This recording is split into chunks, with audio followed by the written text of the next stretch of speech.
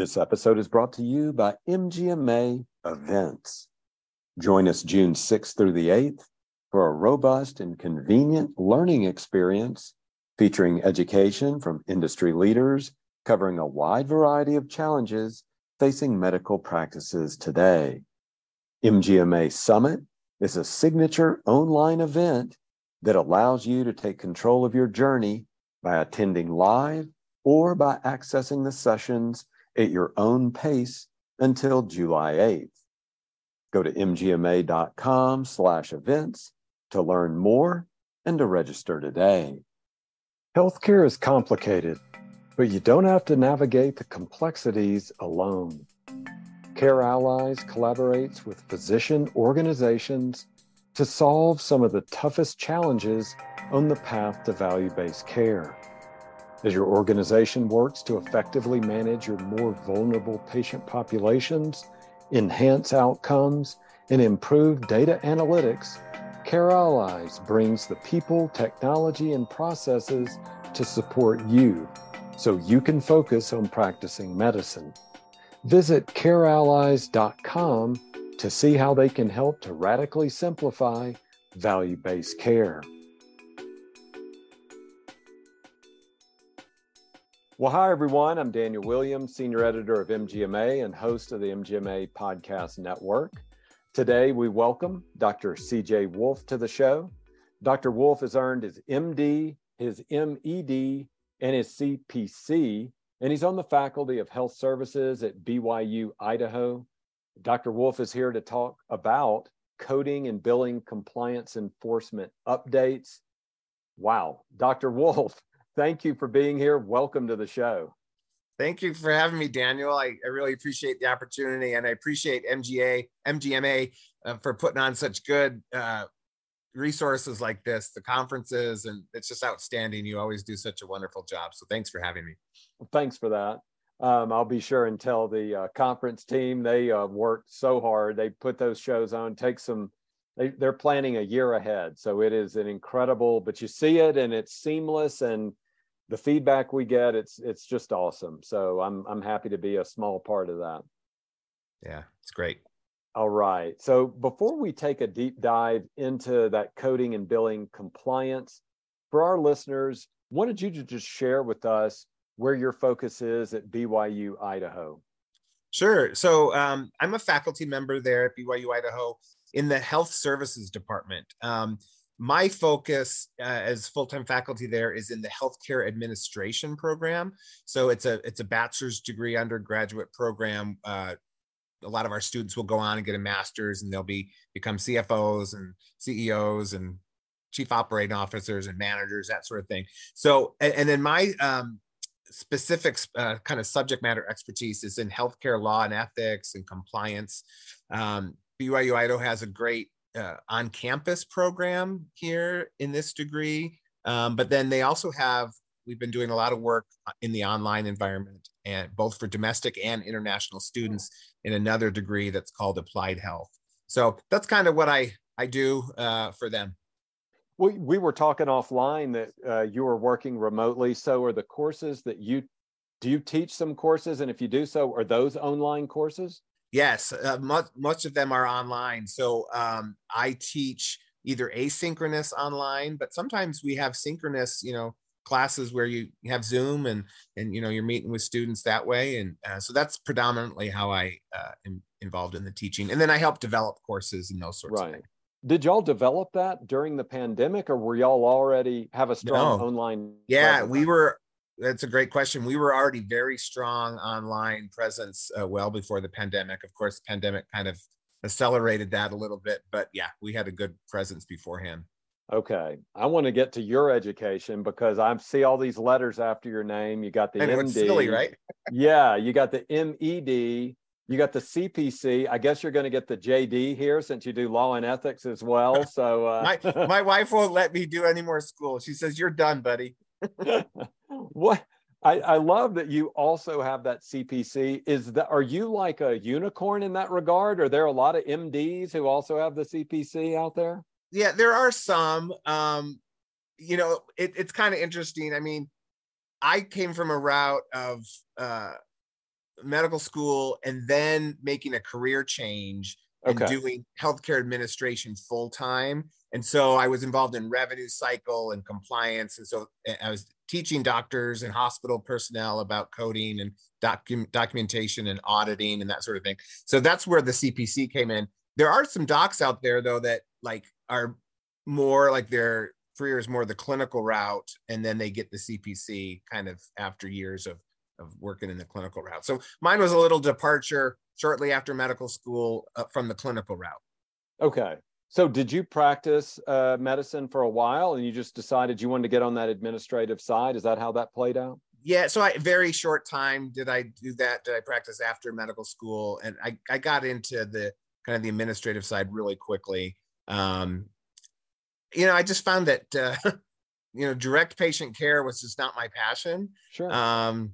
I'm so grateful for the people who do it or who are good at it. And, it just was not my passion. And I love to teach, and I love to kind of be involved in operations and administration and those kinds of things. So that kind of is where my life took me. It's kind of weird, right? None of us kind of decides where we're going to be. It just kind of enjoy the journey. It's how life works out. I have 2 master's degrees and I don't do either one of those. I've been a journalist and in the media for 30 years after getting 2 masters. So it's just, it's a lot to ask someone at a certain age to go figure out what you want to do. And then you get out there and you evolve as a person and you go, I actually want to be doing that other thing. So yeah, spot on. Yeah. So for you in developing courses, teaching courses, do you have a favorite? Do you have one that you really gets the juices flowing, gets the adrenaline flowing? Yeah, I love teaching kind of clinical principles to folks who are not necessarily going to be clinical, but are going to be interacting with clinical people. So coders, right? Like they aren't necessarily, some are, I mean, some might be nurses, doctors, whatever. They might come from a clinical background, but they're not going to spend their lives in the clinical realm. Administrators, managers, but they need to talk to people and understand the clinical process and how things work. And so that's kind of my favorite is kind of combining the pathophysiology of disease with, and this is how it might play out in a business sense. This is how it might play out in your revenue cycle or in your compliance work. Okay. Now, I love this. You shared a quote with MGMA through some correspondence in developing your presentation. You say, enforcement agencies are not slowing down when it comes to investigations, settlements, and legal actions relating to non-compliant coding and billing activities in medical practices. What I wanted to ask you was, and it might be both sides here, but are we making coding and billing activities too complex, or are we not properly training the billers and coders out there? I mean, what's going on here that's causing all of these investigations and this non-compliant activity? Yeah, I guess I should start off by saying almost everybody I work with, tries to be compliant, right? There's very few people in this world who wake up in the morning and say, how can I defraud the government? But there are people like that. Sure. But I think they're the exception. And so part of it is those folks. But the other part is just people, doctors, nurses, administrators, they're busy. They have certain tasks, and all of these regulations are thrown at them and they're changing, and it's kind of hard to keep up and translate and this and that. And so I think what a lot of organizations fall into is more kind of a waste and abuse, not necessarily intentional, but you still have to pay the money back when there's been mistakes. And, there's 2 major enforcement agencies kind of in this healthcare space, the U.S. Department of Justice, and then the HHS OIG. They both recoup billions of dollars every year. And what's interesting, the OIG recently published that for every dollar they invest, they recoup $12. Whew. Okay. So wouldn't you like an investment like that? I would love a business like that. Right. And so it's not going away. Right. I think human nature is such that people don't pay attention to the fine print, which are all these Medicare rules, Medicaid rules. The DOJ also has a big stick called the False Claims Act. And in their most recent report, they recovered 2.2 billion in False Claim Act settlements, and 1.7 billion was from the healthcare industry. So it's just kind of the biggest thing, and it's just not going away. Good gracious. All right. Well, let's get into some specifics then. So where are some of those biggest risk areas in coding and billing? Yeah. So a lot of the listeners probably have heard of some of these. If not, I can explain them if you think. So medical necessity is a big one. Upcoding, incorrect use of coding modifiers, incorrect diagnosis coding, and then incident to regulations. These are some of the things that we've discussed at various conferences, and I'm happy to kind of dive into any of those if you think any of those sound interesting. But those are kind of the big buckets that I see right now for medical practices. Yeah, I think it would be helpful then to tell us why. Why are those the risk areas? Why are those the ones where investigations are taking place, where problems are taking place? Yeah, I'll start with medical necessity. So medical necessity is kind of the driving factor for services being provided. Let's stick with Medicare and Medicaid, for example. Mm-hmm. And medical necessity by these payers has usually a different definition than what physicians think. And so physicians think, I need to do this service because it's, in the best interest, but these insurance companies, which is what they are, might not cover them. And so doctors feel this is medically necessary for the patient, but Medicare has put a restriction on reimbursement. So there's like this disconnect. So medical necessity, I think, is a really key one. Upcoding, and the other thing I should say is we all know in healthcare that margins, operation margins and profit margins are razor thin. Okay. And so people are under pressure to generate revenue. And the way you generate revenue is through coding and billing. And so, you might be tempted to say, with upcoding, for example, that's the practice of billing a higher level medical code when really the lower code was warranted. Okay. And sometimes we all think, our services are a lot more valuable than they really are. So we all might think, that was a level 4 or a level 5 visit, but in reality, it was a level 2 or a level 3. And then I'll just mention one other is incident to regulations. Physician practices are often hiring nurse practitioners, physician assistants, and there's 2 ways to bill in those scenarios. If you utilize these types of providers, you can bill in the physician's name and get 100% of the reimbursement on the Medicare fee schedule. If you bill in the nurse practitioner's name or the PA's name, you get 85, 80%, something like that. And so it's a reduced amount. Well, so everyone says, let's bill in the higher rate. Well, to do that, though, you have to jump through a bunch of documentation hoops, a bunch of supervision requirements. And so you can do it one way or the other, but if you're going to do it the higher reimbursement rate, there's a little bit more strings attached, so to speak. Okay. And people just kind of miss that in the busyness of the day. Right. Okay. So we laid out what the problems are and the risk areas. So what can practices do to better equip themselves? Is it in training? Is it in time management? What needs to be done so you're not looking over your shoulder all the time? Yeah, I think the most important thing is having a compliance program and having somebody dedicated. MGMA's body of knowledge, books, one of them is devoted to compliance and regulations. And having a compliance program is really essential. Some small practices might not be able to hire a full-time compliance officer, but then they should at least be outsourcing some of those compliance activities and still having them done. Other larger practices might be in a situation where they could hire a full-time compliance officer where their job is to, keep on top of all this stuff. Okay. A couple of questions before we sign off then. Do you have a real life example then, a case study, anything about an investigation, just to kind of give us, many of our listeners may have been investigated, but for those that haven't, just give us an idea of what that looks like. Yeah. So there was one recently, this was late last year. So the settlement was announced late December. So just, 4 months ago or so. Mm-hmm. It was a physician practice in Connecticut. And they were investigated and they ended up settling for $4.2 million. These investigations usually go to some sort of settlement process as opposed to going to court, though some physicians and hospitals and other providers will actually go to court and try to fight it, but most settle. And in this particular case, the issue was during COVID, everyone was doing COVID tests, right? Mm-hmm. And rightfully so.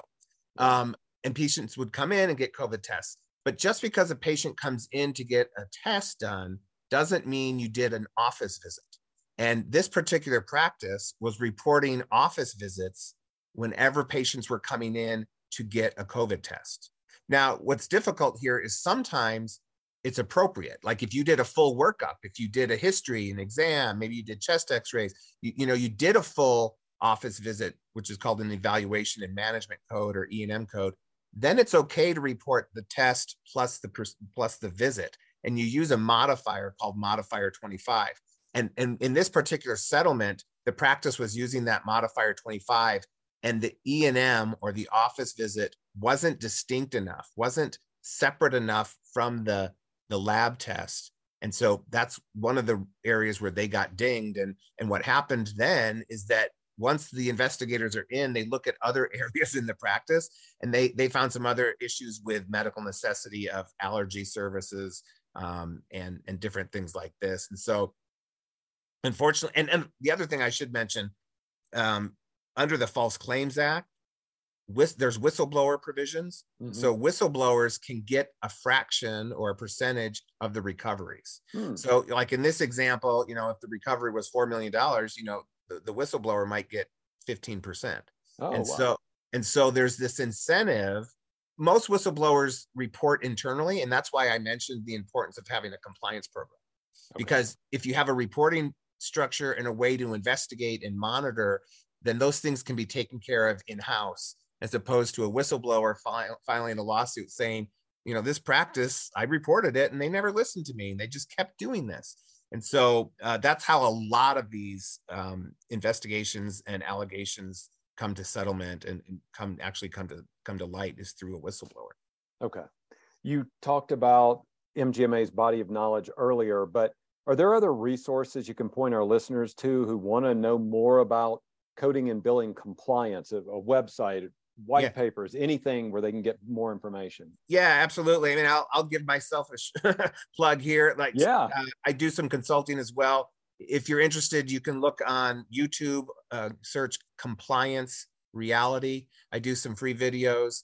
Also on LinkedIn, I'm posting stuff all the time. If you just search for Compliance Reality, and my email is info@compliancereality.com. But then there's a lot of professional societies. Mm-hmm. So the AAPC, which is started off as professional coders and certified coders, they have a lot of good information. AHIMA is another good organization. And then, MGMA, of course. And then HCCA is a Healthcare Compliance Association. So they focus specifically on healthcare compliance issues.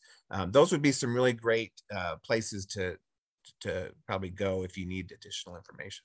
Okay.